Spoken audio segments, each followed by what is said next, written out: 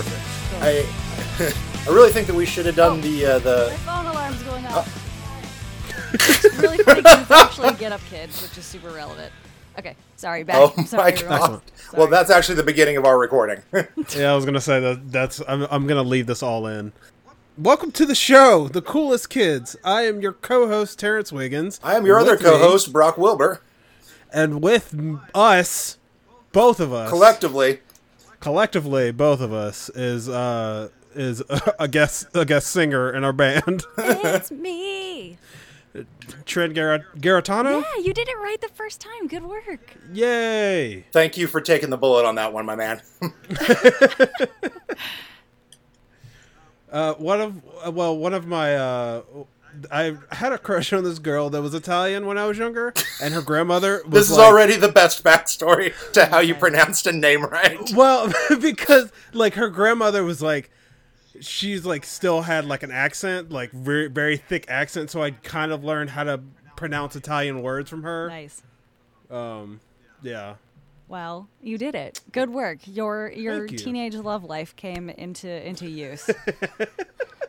It's so rare that outside of this podcast, our broken hearts can give us anything. But here we are. Trin, thank you so much for joining us today to talk the Full Collapse album from the band Thursday. Oh my Did I God, pronounce so that one right? Look, I was in love with a girl once. Her name was Wednesday. Shut up, you idiot. I thought that was going to be a Simpsons reference with the Itchy and Scratchy Lander who was like, nothing could possibly go wrong.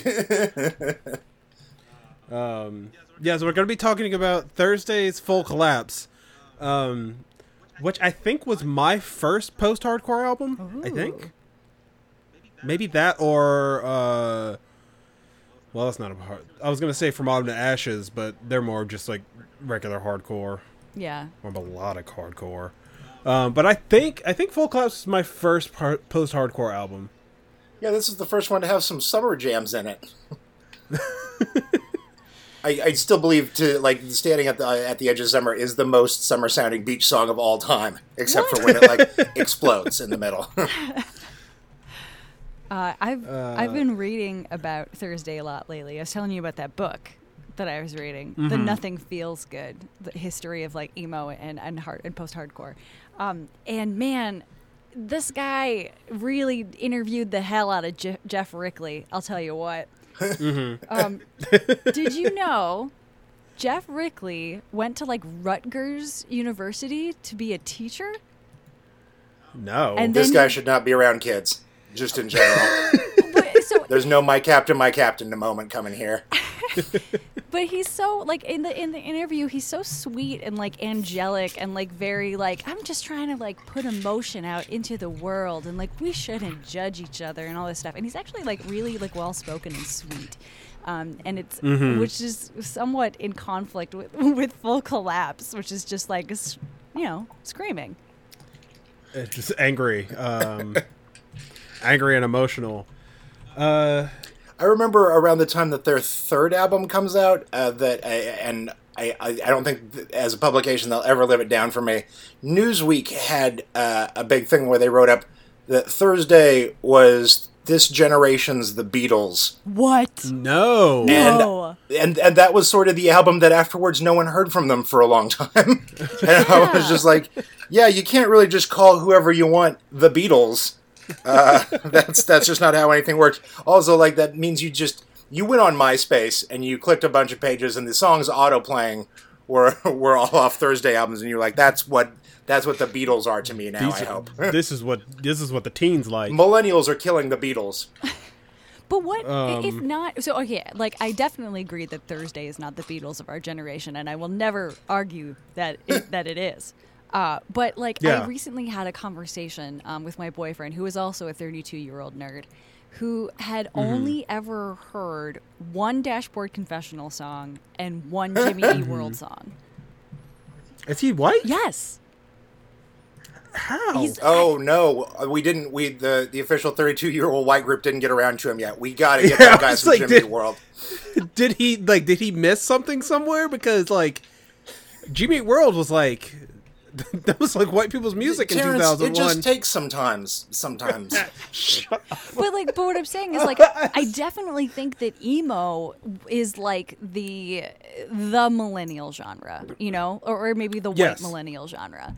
So maybe not Thursday, but like definitely that. And I think it's so interesting how it's true, but it has like skipped people, you know? Whereas I don't think the Beatles ever skipped a person. Like, I don't think you would go back into like the mid 60s and talk to a teen and they'd be like, who? Well, I think by the time Bleed American came out, that was around the time where like Napster and LimeWire and all that stuff, where you could find any band that you wanted. So it wasn't just like you had to listen to what was on the radio. It's kind of that moment that we stop. Everybody has to watch MASH because there's 3 TV stations. Right.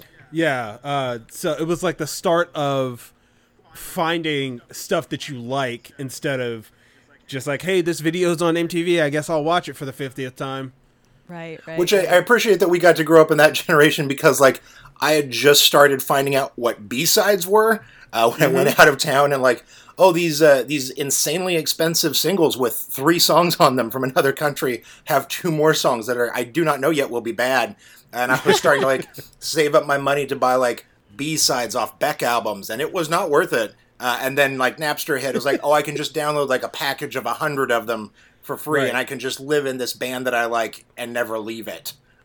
You can download that Legend of Zelda song that everyone thought was System of a Down. Yes. Oh, nothing beats the fakely labeled stuff. or comedy songs with curse words that people labeled as Weird Al. Yeah, he did not record Detachable Penis, weirdly enough. No, not at all. Back at the turn of the century, I guess you would say. So I was in a band, and I had boyfriends in bands and whatever. And I remember one of my ex-boyfriends had a very good band actually, and he would label his songs with like famous band names, like Taking Back Sunday or whatever, in the hopes that somebody would accidentally download it and like his band, which I think is so cheesy. How would they find who it actually was if it wasn't? That's a really good point. I think that there were actually communities that sprang up around solving this, because I remember that there was like specifically for some reason a lot of people uploaded stuff as Blur that wasn't Blur, which is actually, if you're gonna do anything in that genre of music, a pretty fucking good choice. And then people would later come out and be like, oh, it's actually this band Cowboy out of Alberta. And I was like, well, cool, I've been listening to that song for 3 goddamn years. I guess I'm into a cowboy out of Alberta. What? A lot of good bands came out of Alberta, like rural Alberta Advantage. I'm pretty sure Octoberman's out of Alberta. I do love Our Lady Peace. Oh yeah! Oh my God! So like, Our Lady Peace is like the Canadian friggin' like Dashboard. Even I don't even know. It's like I went to Canada recently, and we went to go karaokeing, and everybody did an Our Lady Peace song that I never heard in my entire life. I think of them as Christless Creed.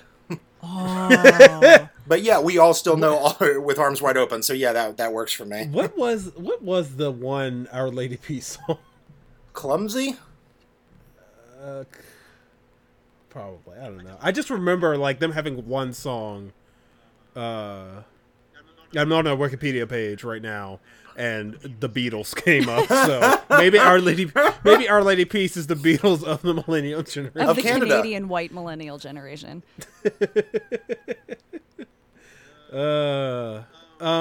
Is Justin Trudeau the Beatles of this generation? Justin Trudeau is the Jeff Wrigley of the Beatles. What? No. I'm so glad to be talking about Thursday, you guys. Did you guys ever see Thursday in concert? I did. I saw them. I saw them at the weirdest show I've possibly been to. It was right after A City by the Light Divided came out, and it was them, Heavy, Low, Low, Murder by Death, and Fear Before the March of Flames. And that Great was lineup. that was a really weird like show, because Heavy, Low, Low is a is an experimental grindcore band. So their set was like 10 minutes long, and that's how long their album is. Fear Before the March of Flames then, isn't much longer. No, not really.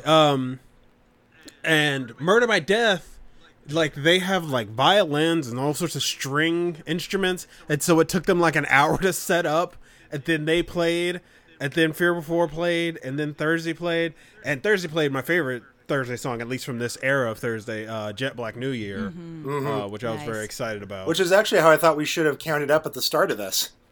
Ooh, oh, what a good idea. I do that countdown every year at New Year, and no one around me knows what I'm doing. I also do that. Skype me into your New Year party. Oh my God. Just the three of us in the corner of our own New Year's parties. Yeah. Just making a phone call, holding up our phones. I will read a comment that somebody posted on Jet Black New Year's YouTube page. The top comment is, I fucking love this song because I've always loved it, but holy goddamn is it the most classically emo song ever written. He manages to mention cyanide, suicide, razor blades, black hair dye, blood, kissing, black hearts, sirens, ghosts, and emptiness in a 5-minute anthem for sad teenagers. It is a legendary masterpiece. And the line, as the dagger screams, love is dead. Yeah, you know what? It's the perfect song. I don't know why they still kept making music after it. 5 Stories Falling was all we needed. Oh my God. Speaking of Thursday, continuing to make music after that. So I saw Thursday much after their heyday. I'm not sure what year it was. I think I was like maybe 24, 23. I'm 32 now. And I believe they were opening for, it was like Thursday and Cursive and another. Sounds like a good show to me. Some other band that I don't remember because I wasn't super interested in. I really went for Cursive. Cursive is kind of my entire heart. That's my jam too, Trin. Yeah, I if you ever have a Cursive episode, oh my God, let me in. But I remember Thursday was playing, and I kind of was like drifting off back to the bar because it was just okay, and they were playing all new stuff, and like there weren't any of like the new jams or whatever. And the Jeff was shouting into the mic between songs. They all said that we were dead. They said Thursday was over, but we're back here to say Thursday keeps going.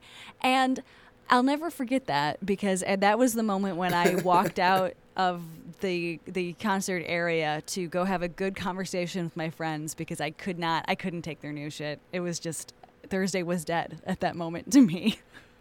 That was probably when A City by the Light Divided came out because like War of the Time was like this heavy like sort of political album, and A City by the Light Divided is just kind of there. Yeah. Their later, I like their later stuff. But they haven't released an album in 6 years.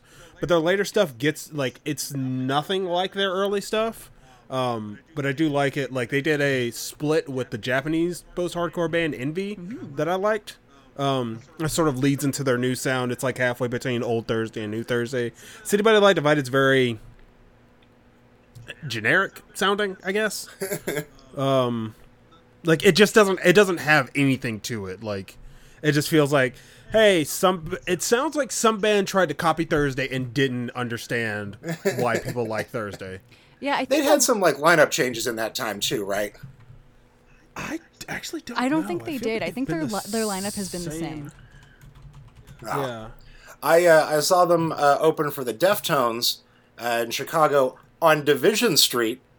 Wow. I get it. And I understand. And everyone came for Thursday and left for the Deftones, so I just stood in front of the stage, and on 2 different songs, he just gave me the mic to do the screaming parts, because it was in the White Pony era, and he was done trying to scream, and the sounds I made into the mic went through so many levels of processing. I just sound like God's older, meaner big brother coming out of the PA. I was like, oh wow, with like enough effects processors on you, you can just sound really good forever without trying.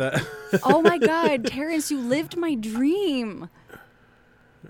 Like all I ever wanted was for like to go to like a Cursive show and to like be past the mic, or like or go to a Dashboard show and like for the falsetto girl parts, like they're like, can anybody pick up these notes? And I'll be like, me, I can. Like, oh my God, that's perfect. I'm just imagining Brock. Brock, you're like what, 6'8"? Yeah. You're 6'8", standing like in a pretty empty like concert hall, like Chino Marino staring you in the face, handing you like holding a microphone to your face. Like that sounds like a movie scene. I mean, I Trin will appreciate this. I have a bit on my first album about seeing Cursive in a concert, and I'm always the guy singing along to everything, and I'm also always hated at shows because I show up for all the opening acts, and then by the time somebody gets there at the very end, they're like, who's this tall asshole? I'm going to throw a beer at him. But I also sing along to every song, and especially at like Cursive or The Faint or something. And so it was at a Cursive concert out here a few years ago, and I was singing along to all the words, and then I messed up the words to a song, and then Tim Kasher messed up the words as well. And I went into like a spiral of like, was he copying off me? Because that was an older song, he might have needed me there, and I let him down, I think. Oh my god! Like he was mouthing along with me actually, and that's why I ruined my hero. So yeah, to be at the Thursday concert and have everyone leave, and Deftones just be like, this guy's here, he knows all the old songs. Let's just give him a mic. There's no one left to impress. That was a good show.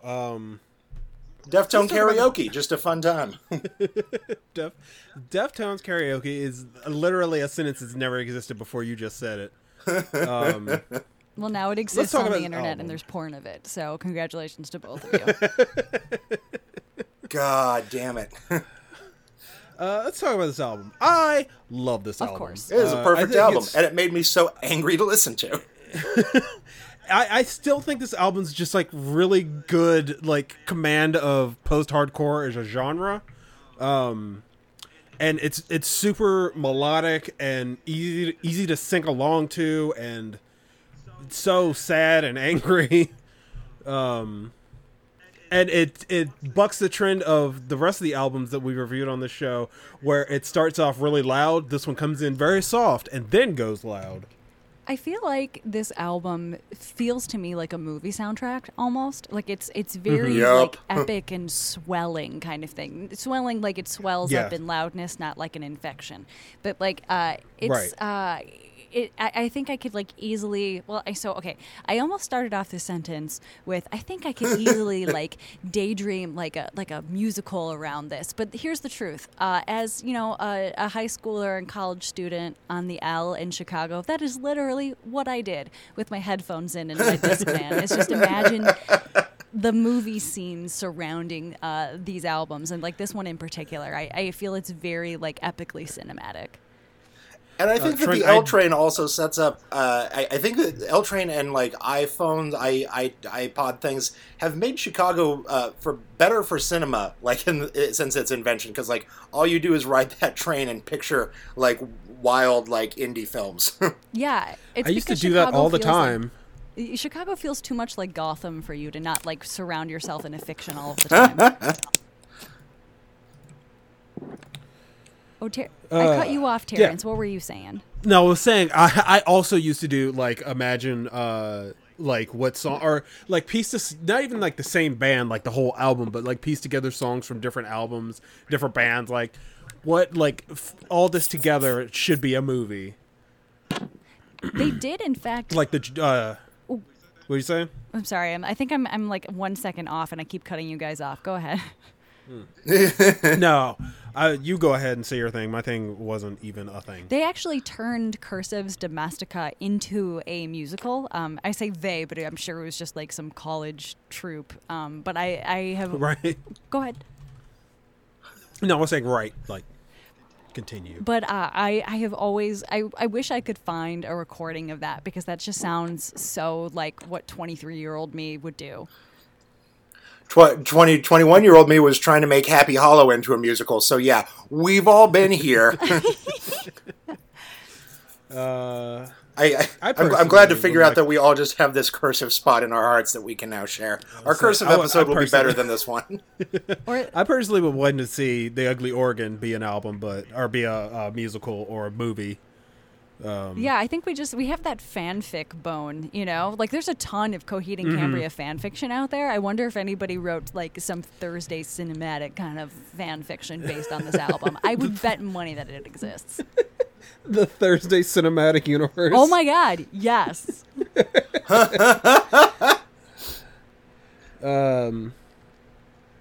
So, how many times have you cried to How Long Is the Night? Oh gosh. You know, not as many as I've cried to Understanding in a Car Crash. Mine's Paris in Flames, so that's... Yeah, that, I Am the Killer. I don't know, just feeling like a weirdo. Like, I Am the Killer, I Am the Killer was definitely sort of my high school song, because I didn't really, we've talked about this on the show, not really fitting in, and just kind of feeling like a weirdo. Yeah, it's bad. It's a bad time. High school sucks. That's why There's emo music. Yeah, literally that is the whole reason for emo, is like we have an unhealthy obsession with how unhappy we were in high school, so we put it together in these CDs in our early 20s. Guys, don't you remember when we had a different kind of depression? It's so retro. Now we have this, like, 30s depression. Ugh, that's kind of heavy. Like, think about, like, teenage depression. Like, there felt like there was something substantial there. Now you're just old and depressed. You're just like, I'm just tired all the time. Yeah, it's hard to write a song about how bad naps make you feel. That's why we need Thursday. I wonder if they just stay in proportion to us, and when they come out with a new album, it's just about, like, you know what, I'm actually too tired this Sunday night to catch all of this episode of Game of Thrones. Maybe I'll break it up over a couple of days. I have work in the morning. Oh my god. I'm sorry. I was just reading Jeff Rickley's Wikipedia page. Yeah. His personal life is two paragraphs. I'm going to put that in quotation marks. It says, Rickley was born and raised in Dumont, New Jersey, into a Catholic family and attended Dumont High School, where he was a member of the band and played tenor sax. He was raised Catholic. Rickley is a diagnosed epileptic, which has affected his ability to tour. This is the only next paragraph. In early 2013, Rickley was mugged in New York City, where his cell phone, iPad, wallet, credit card, rent money, and medication were stolen. And in 2015, Rickley was poisoned and robbed in Hamburg, Germany, while touring with No Devotion to play at the Reeperbahn Festival. Rickley was hospitalized, causing them to cancel their concert, but recovered for a scheduled show in Paris the following day. That is the only two things about his personal life on this Wikipedia page. But if you scroll down, there's the Martin Shkreli controversy comes into play. I remember that. But I didn't know this at all. What's the deal? Oh yeah, this was a huge bummer. Yeah. But Jeff Rickley came out I remember after this news came out, Jeff Rickley came out and was like, this dude just gave me money. I didn't know who he was. Which I kind of can't blame him, because if you're a band who's just touring, and some dude's just like, yeah, I'll pay for your stuff. Wow. I think it was probably the Hard Times where somebody did a thing that Shkreli buys a Fugazi, raises ticket prices from $5 to $8. Oh no! Thursday is an important one for me because when I got out to Los Angeles, I took a job in music supervision at MTV. I was working on shows, and I was also going out to find bands, but I also just abused the hell out of this to get backstage passes to a lot of bands I wanted to see, and that included bands like Cursive and Thursday and stuff. That they were never going to go on in the background of the Hills or something. There was no reason for me to be there, but I went. But I created my own terrible situation there, which was that these bands would know that I was coming, but that I was a guy coming from where the money comes from and the fame. Ooh. And so I'd meet them backstage, and both Thursday and Cursive had this moment with me where I was just hey, I've cried listening to your music, and you guys have been so important to me. And their response was to be no, you're the cool one. You're actually the really cool one. and so on and so forth, and like because they knew where I was coming from, made it weirder back to me, and I'm like, no, you can't. Don't do this. Oh no, I shouldn't have done what I did to get. I should have just bought a ticket. And like I don't want to make this weird between us. You've changed the dynamic and how it was supposed to work. And when I finally left that show, I was like, this is actually for the best. But I do remember that one of the Thursday shows, or it wasn't Thursday, it was of Montreal. I was talking to them and they were sort of doing the same thing. And I finally was like, I don't know if it's because of this position I'm coming from, but no one in rock and roll is an asshole anymore. And at that same show, somebody was finally an asshole to me, and it was the third opening act, a band called MGMT, who no one had heard of yet. And I was just like, who are these guys being such assholes to me? And I found out that they went to like college with me. And I was like, oh, okay. So like there's a personal reason for them to be an asshole to me. But you're also the third opening act at a Montreal show. So maybe take it down a bit for 2007. Like it's... So I have a comment and a question. So, Yes. comment. So not only were you like representative of like the guys with the money or whatever, but you're also like 6'8". So you're probably towering over these bands and they're looking at you like daddy. Like you're daddy with the money. You know? Like that's the power dynamic, is that you've got daddy's plastic and you can like give it to them or not. So one comment. Question. How does a band be an asshole to you? Like what did that look like? It was just sort of like, actually for MGMT, I had heard their album before it came out, and I was like, hey, I actually would like to put, like, you're a young, unknown band, I actually would like to put some of your stuff on the TV, and they were like, fuck off. And I was just like, well, no one will hear of that MGMT ever again. They'll release one album and disappear. Well, yourself at least it'll be a quadruple platinum selling album. So. Yeah. Oh, God. Oh, and anybody only bought it for kids. Nobody cares about the rest of that song. Yeah, I was upset that I never got to meet any of the guys from Thursday, like at their show, because it was such a late show, and I'm not gonna hang around outside waiting for. But there were plenty of bands that I did get to meet, and a lot of the ones that were like more theatric focus, I guess. They had like sort of a costuming to their like their whole post-hardcore just feel, or like the way they played music was sort of post-hardcore, but it really wasn't. I went and saw the band Aiden open for Silverstein. Yep, all that sounds right. And like the lead singer from Aiden is like 5'3", and he was just like a big asshole. Oh. That like it was the kind of band that the lead singer, like if you were a girl, like was all over, but if you were a guy, he was just like, no, fuck you. And which was a lot of bands back then. The band Silverstein? No. Never. No. Aiden was the asshole. I actually met the lead singer of Silverstein. He was a super nice guy. Oh, I thought you told me on a previous episode that he had done that same thing. No.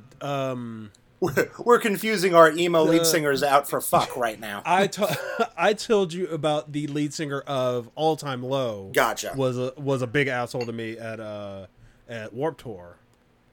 I honestly would be more surprised if like a white man who sang for a popular band did not treat me that way. Like it's just like, yeah, that's how dudes with a little bit of power sometimes do things, or often do things.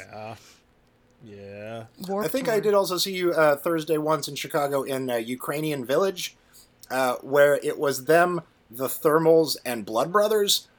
And I don't think I've ever blown my throat out after a night like that. But also, you've never seen a crowd that needed to throw their right arm up and point at every line of every song. Oh, because those are all three bands that you really have to show that you know the words through the power of dance. Brock, are you like from Chicago? Like you've been talking, Terrence, you too, unless I'm mixing up your guys' voices because you sound exactly the same to me. Oh no! Brock. I don't think Brock's from anywhere. Brock just emerged, fully formed from the heavens, and he just floats around. That's all I believe. Wherever there's something cool, I just sort of manifest. You hatch. Bronx existed for 1,000 years. Makes sense. I live in Virginia. I've always lived in Virginia, and we don't have anything from here except for reggae, like white guy reggae bands you never heard of. I'm sorry. Yeah, we both feel real bad all of a sudden in this bummer podcast. That was the saddest line. Condolences. We've like, cause it's a beach town. So like we had a lot of pop punk because we're closer to Florida. Like it comes in like a hurricane or like the winds. It travels on the ocean, and it's just like, oh, we got to start a pop punk band. Here's your Dickie shorts, shoes, whatever. It doesn't matter. And we get like there have been some good emo bands from this area, but they never went anywhere, or like they're from the past few years. But like pop punk and reggae. Question. That's what you want. Come to Virginia. Question for the men. So I feel like there is a very fine line between pop punk and post-hardcore. And I don't know that that's necessarily debatable if there's a fine line. But I wonder where that fine line comes in. Because, I mean, you could say that post-hardcore is essentially like two dudes finishing each other's sentences screaming at each other. It's always two dudes. It's always the dude that can kind of scream, and then the dude who can kind of sing almost. But like that's true of like Sum 41, you know? Like that's true of a lot of bands. So I wonder where the breakdown comes in. Is it just like I self-identify as post-hardcore because I don't want to be emo? But like, you know, Thursday is this interesting mishmash of emo and post-hardcore because it's so conceptual and it's so like visual and like and pretty and all this stuff, but it's also shouting. So I'm wondering what you guys think about that. Like, how does this branch into post-hardcore in a way that other bands do not, and they stay in their pop punk genre? For me, I think it all stems from a point of production value, and we get into this a lot. Like we just covered the first Used album because it's the 15th anniversary. Want to feel old, and like the couple of songs on that were radio songs have a sheen, and you know there's compression on them, and you know things are just mixed differently. And then the songs that were meant to be just show that they're actually a rock band. Some of them border on being the sort of like broken EQ settings off of like In Utero. Like it, you can sound like garage trash, but like I understand that sort of like good versus bad producing dynamic doesn't hold up with Thursday, because I think this and their next album are two of the best produced albums like fucking ever. And especially the more that they get into adding those keyboards in and stuff, and especially when you get into having just like a piano-only song about loss, like I think it's almost it almost becomes a question of the division here between post-punk and pop-punk is more a question of adulthood and theme and what it is that you're trying to convey, because these are serious art albums. That can be consumed by anybody, but like I don't think that Sum 41 has ever tried to take themselves seriously, and that's why I think that one Blink-182 reinvention album with Miss You on it is such a weird moment in the history of music, because they did try to make songs that took them seriously, and they're not the band to do that. And that was I was like, this is so fascinating, because this is the potential of what they could have sounded like as a post-hardcore band, even making pop music. So yeah, I think for me it's a division in intent or theory almost. I'm gonna go more technical of like how the genre kind of broke down, with just like late 80s, like mid 80s emo or emotive hardcore, like bands like Fugazi and stuff like that.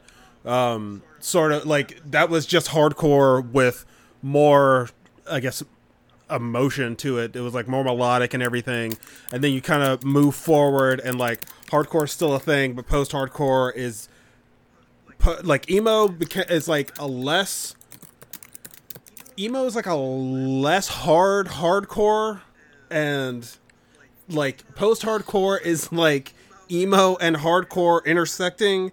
So you get kind of these like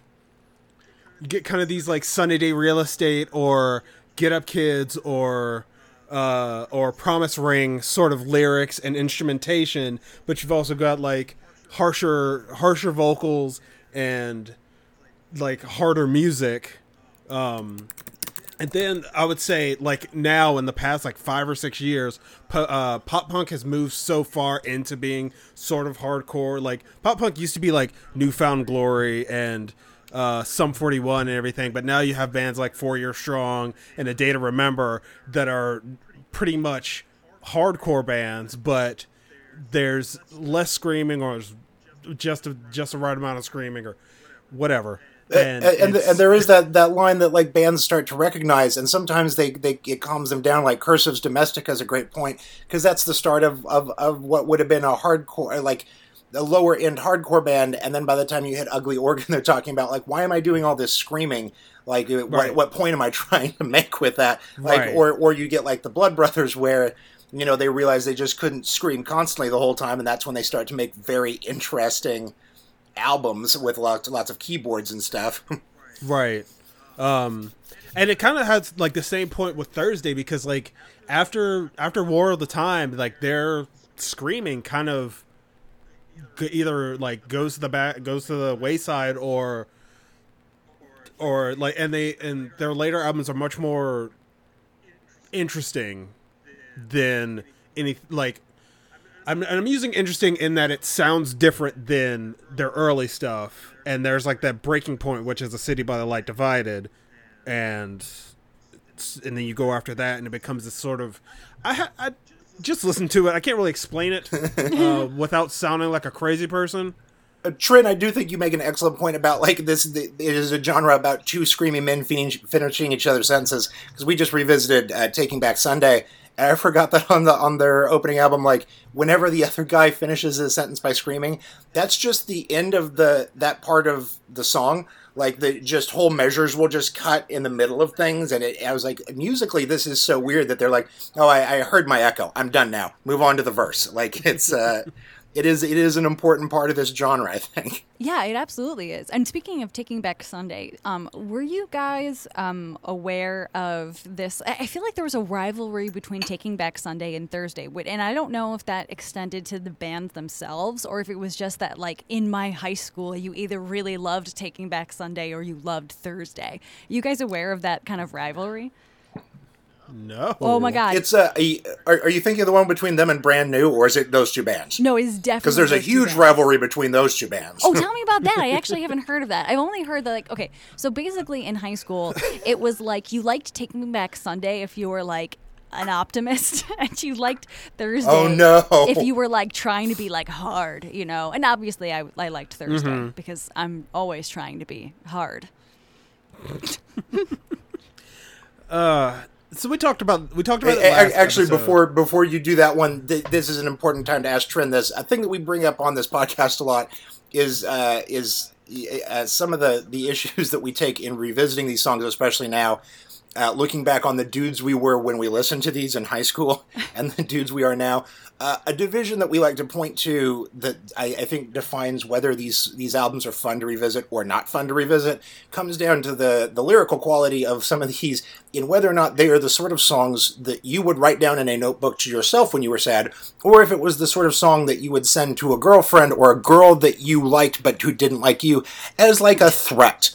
That she needed to like you, or you were going to hurt yourself, or like everyone needed to know that you were a danger to yourself for that, and that there was something cool there, and that sort of weird, toxic, emo masculinity. Like, did you live through that in high school while we were talking about your high school experience? Oh, so my like high school, like early college experience, I remember. This is actually a really good example. So I wrote lyrics that I liked on the back of this notebook that I loved. So like the whole back was just tiny writing of like a bunch of lyrics that I really enjoyed. And I remember writing a Thursday lyric on there. And I can't quite remember which one.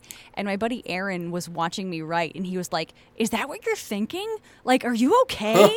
like what's going on?" And I was like, no. It's just it's a lyric from a band that I really enjoy. And it only really really hit me then how dark and how sad it was. And I think that was pretty reflective of my experience, like as a teenager and into my early 20s, was that I was really sad and I didn't know it. I was definitely the most cheerful little emo girl that ever existed. I wore like the tight jeans and like the thrift store T-shirts and like the whole thing, and I loved that music. And I would go home and make really terrifying art in my bedroom with the music turned up and stuff. So it wasn't at all communal for me, and it wasn't reflective in my relationships whatsoever. But it was very, very internal, and it was, I think, perhaps a window in for my friends, and they kind of like peered in, and they were like, "No, I don't want this," and then and they did their own thing. Going back to Brock's example of like, would you send this to a girl? Like, is this a letter you're gonna send to a girl or write in your own diary? I feel like Thursday lyrics and more bands like post-hardcore of just like your Thursdays, Thrice, bands like that sounds like more something you would turn in as a English paper. Yes, very much so. their lyrics are poetic in a sense. That this is how you're going to express yourself, not well, my girlfriend broke up with me today. Yeah. It's definitely more imagery than it is like specific descriptions of situations. Mm-hmm. I agree with you. I think it's definitely more poetic like that. It's definitely something that I would or have put as like my aim away message, I would say. But probably just to look super hard, though. So who knows? But it's not the sort of thing that anybody ever like sent you this as like a note in like middle school or high school or something, or so like you guys nothing that you ever tried to communicate with somebody. You guys keep coming back to this like relationship thing or this note thing, and I think you are overestimating how many people I dated in my youth. So no, it is not something I would write in a note or receive it as a note, because that did not happen. Well, it's not us. It's like the teenage emo collective as a collective conscious of emo teenagers. Like, this is the kind of stuff that would happen, not particularly us. Okay, fair. Maybe Brock. Also, maybe I have to think that there were other guys that were as shitty as I was, so I can feel better. That's okay. You don't have to make me feel better. Terrence was telling you a story about the fighting between two bands. I'll let Terrence take it back. Okay, so Trin, you know, Brand New and Taking Back Sunday, obviously. Brand New has a song on Your Favorite Weapon called 70 times 7. Taking Back Sunday has a song on Tell All Your Friends called There's No I in Team. Those two songs are basically Jesse Lacey and John Nolan going back and forth over a fight they actually had in real life over John Nolan sleeping with Jesse Lacey's girlfriend. What? Yeah. And they both wrote diss tracks about it, and sort of both albums are about it, which is real hard to get through. And we didn't bring this up when covering either album, but they actually went on tour together a few years afterwards, and there's video of the two bands playing both songs back to back on stage as if they've healed that wound. And I was watching those videos and just like sobbing uncontrollably. Like, I didn't know that they ever made peace. And then I was reading up on it, and like, they definitely did not. They did for a little while, and then they went back to hating each other. Like, less sweet, but it's still really, like, it's really cute to see like mid-2000s video of them ending a concert by being like, hey, why don't you come back out and sing this song with us? And then both bands doing both songs. I mean, I can imagine by now there has to be like just water under the bridge, because Jesse Lacey has kids, and I'm pretty sure John Nolan does too. It is not. They reignited the thing like a few months ago. Like, so they're still living this. Oh, goodness. So they're both answering that list your greatest grudge thread on Twitter as each other. Yes. I remember Adam Lazzara, the lead singer of Taking Back Sunday, he like swung his microphone around a lot. Yes. And Brand New had a song. Brand New didn't. It's not a song. They had a shirt. That said mics are for singing, not swinging. I had that shirt, and I did not know what it was in reference to. And I'm so sad I don't have it anymore. Sunday. I'm delighted by this hatred. Yeah, there's a whole, like, Jesse Lacey used to be in Taking Back Sunday when they first started out as a band. Yeah, like when the first Taking Back Sunday album that didn't have Adam Lazzara as a singer. Adam Lazzara was not the singer. Jesse Lacey left Taking Back Sunday after that album. I have that album on a hard drive somewhere. And it's not very good. And so Adam Lazzara joins Taking Back Sunday, then Jesse Lacey leaves, starts brand new, or doesn't start brand new. I think he just joined it. But yeah, it's a whole thing. Man, I just I need you guys to just dedicate a ton of time every episode to like emo beef, because there is nothing tastier than emo beef. This is incredible. Did you know that people in emo can take things personally and hold on to a grudge for decades? We're learning it as we go. That's crazy. So, hold on. I went to look up John Nolan and JC Lacey, see this thing. There's an article on Stereo Gum from 2015 that not John Nolan said this, but Adam Lazzara, who is not John Nolan, is the one who, like, is having beef with Jesse Lacey. Beef on beef on beef. Like, it's over. It's over, guys. I don't know what to tell you. They're like two completely different bands now.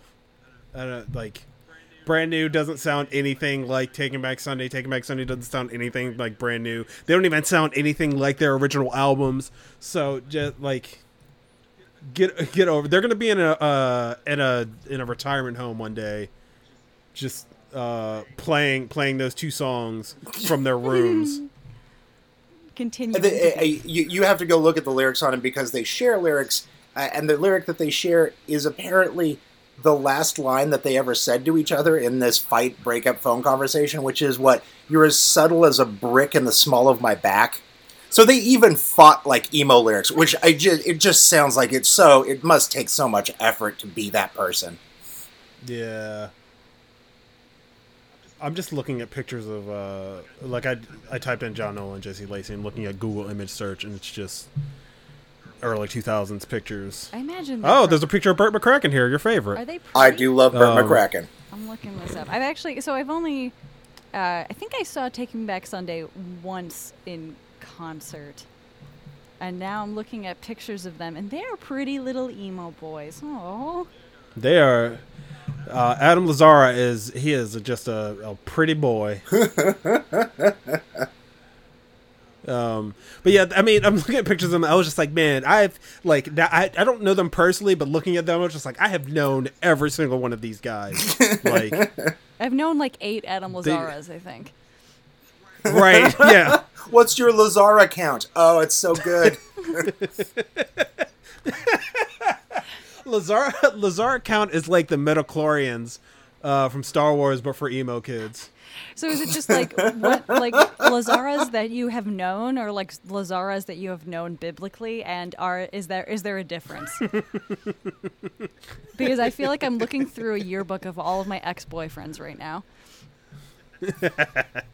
It's like passing the Lazzara test is like the Bechdel test. It requires that 2 boys fight for 2 decades over 1 girl, and nothing else. If they talk about anything besides a girl, they failed the Lazzara test.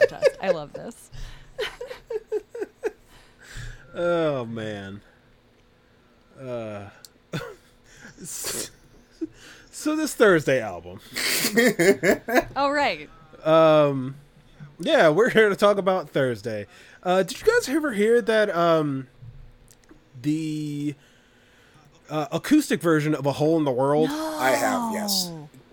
It's on the very first Punk Goes Acoustic album, and it's really, really good. It kind of gives a whole new flavor to the song, because I mean the song just kind of sounds like the rest of Thursday, but like the Hole in the World acoustic version is real good, and I suggest you search it out, look for it, play it, enjoy it. Oh, this is so cute. I've actually never heard of Punk Goes Acoustic, which is like strange. But Isn't Swing There Life... are some good entries, and there are some not great entries. Oh, yeah. I yeah. thought Swing Life Away by Rise Against was essentially an acoustic song already. It's even slower. Like, I have the album. Like, I have the physical version of the album. I bought it, like, right before Punk Goes Acoustic 2 came out, and Punk Goes Acoustic 2 is not good. There's a bunch of Punk Goes albums. There's, like, Punk Goes 80s, Punk Goes 90s, and a lot of these bands aren't punk bands. Like, they had... Like, Punk Goes Acoustic is, like... It's Yellow Card and Take It Back Sunday and Thursday and Piebald, and I'm just like, yes, all these punk bands. Bring me the piebald. You know, famous punk band Piebald. I do.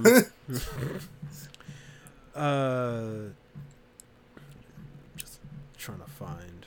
I do appreciate that Yellow Card went back and did the 10th anniversary Ocean Avenue as an acoustic album, which I think I like better than the original version, and I wish that bands doing their, if you're that kind of band, please go reinvent your thing. I would love to hear the acoustic orchestral Ugly Organ album. That would be fun for me. Oh, man. Wow. My heart just soared. I was like, that sounds real good. Oh, man. I want to talk about Cursive, but we can't, right? We have to talk about Thursday? We're going to do it next. We'll have you back for that one, I promise. Yeah, we'll have you back for... Now, it depends on... Do you want to do which Cursive album? Because there's many Cursive albums. This is true. Domestica, probably. That we could do. Tim Kasher is premiering his new indie movie he wrote and directed out here in a couple of weeks, What? and I'm pretty excited to go see that. Is that a real thing? You should tell him about the podcast. Tim Kasher. I think I can DM him. I think he follows me. Let's make this happen. Oh, my God. Tim Kasher is probably the biggest crush of my entire life. Me too.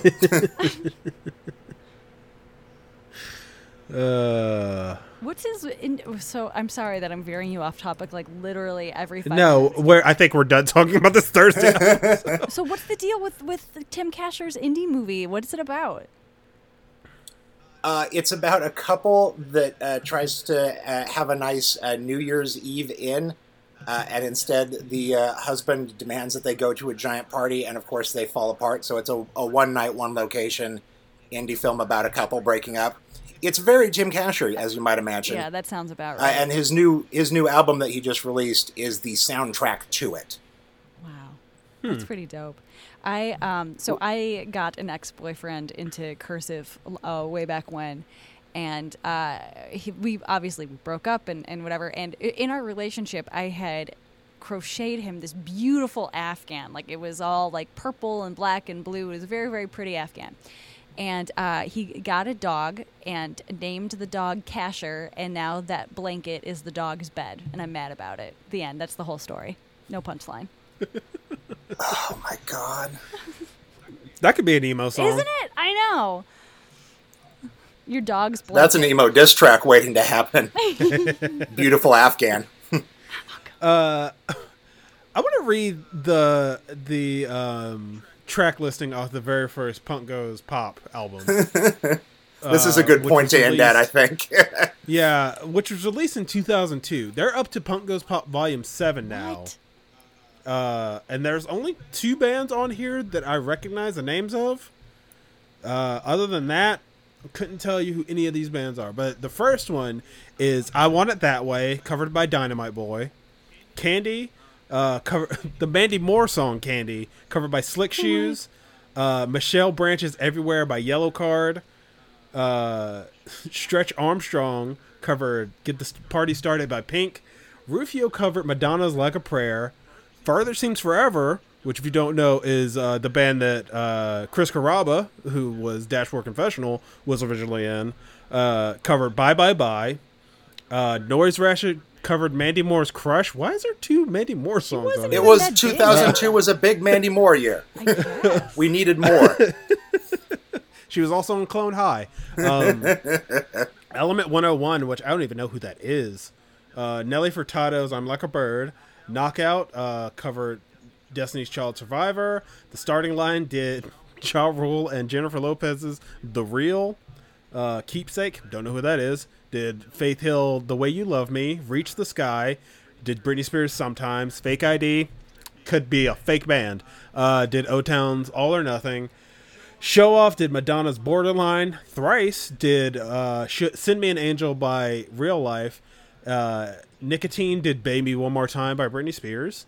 And Student Rick did Belinda Carlisle's Heaven is a Place on Earth, because they really wanted to strike that iron while it was hot. That Belinda Carlisle. Everyone loved Belinda Carlisle in 2002.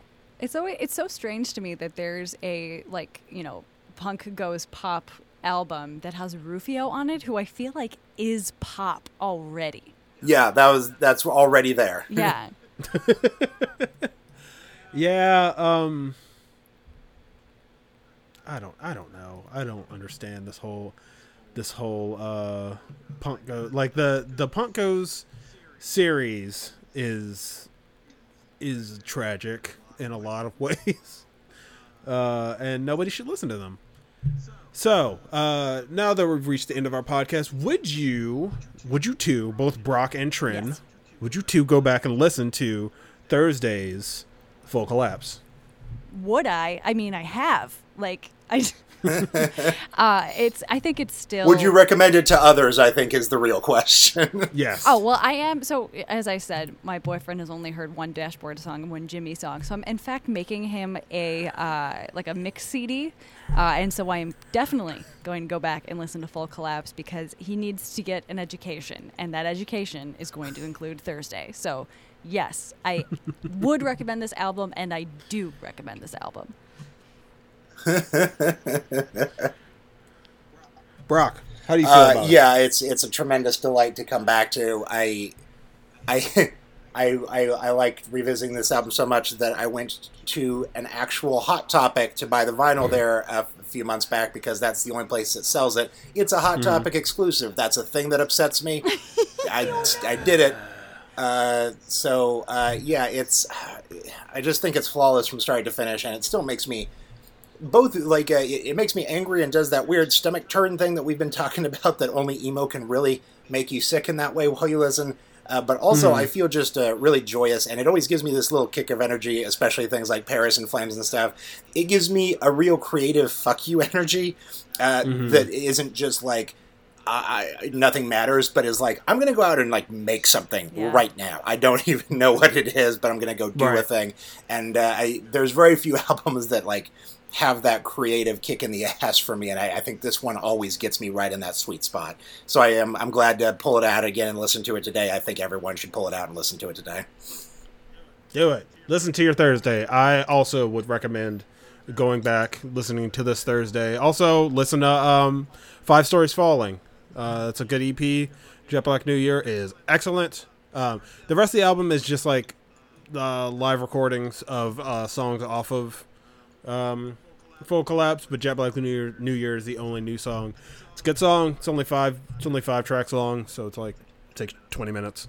But yeah, go back and listen to this. It's melodic in a way that is easier to digest than other hardcore bands. Post-hardcore as a genre is a lot more melodic in a way, but they also have the technical strength of a metal band. The musicality behind this is so insane, especially in a time period where we're just coming off of music being try as little as you can because that's cool. And Thursday really snuck up on me, oh wow, these guys are better than I'll ever be at every instrument. It's fine. Yeah. It's that Rutgers education. Trin, where can we find you on the internet? Oh, you can find me several places. I would start at friendshippingpodcast.com, because I have a podcast about friendship. We are on Twitter at Do Friendship. And then if you, for some godforsaken reason, want to listen to me personally more, you can follow me on Twitter at Trin and Tonic. It's like a gin and tonic, but with a me inside of it. I get it now. I cannot wait to listen to your podcast for the rest of the day. That makes me so happy. Oh, yay. It's the work of my heart. Jen is incredible and funny, and then we get these really heartfelt questions from people about friendship, and it has been a pleasure to work on these past few years. Every time Trin brings up her podcast on Twitter, and like I see picture like Trin just looks like this sort of like radiantly happy person, and she was like, I want to be on your show about Thursday. I was like, what? Who are you? Where'd you come from? Are you lying to me right now? No, Look, I'm expanding the brand. I definitely like am a thick glasses wearing tight jeans emo dweeb and always have been and truly always will be. And the thing is that like I feel like if you are a deeply feeling person, you often feel both ends of the scale at a very magnified power, and that's kind of how I feel.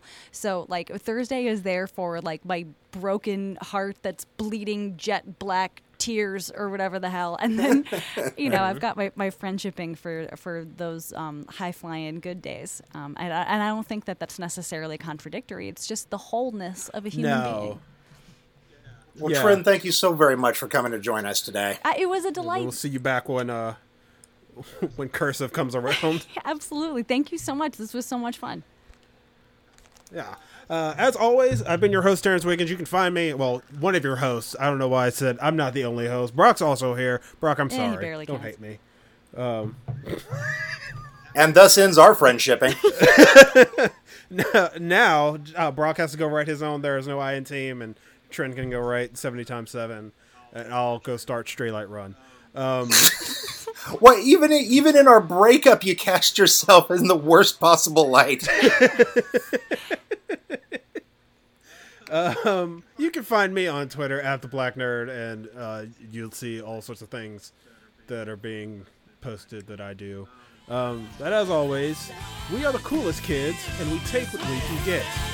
Thank you guys for listening. Really appreciate it. Goodbye.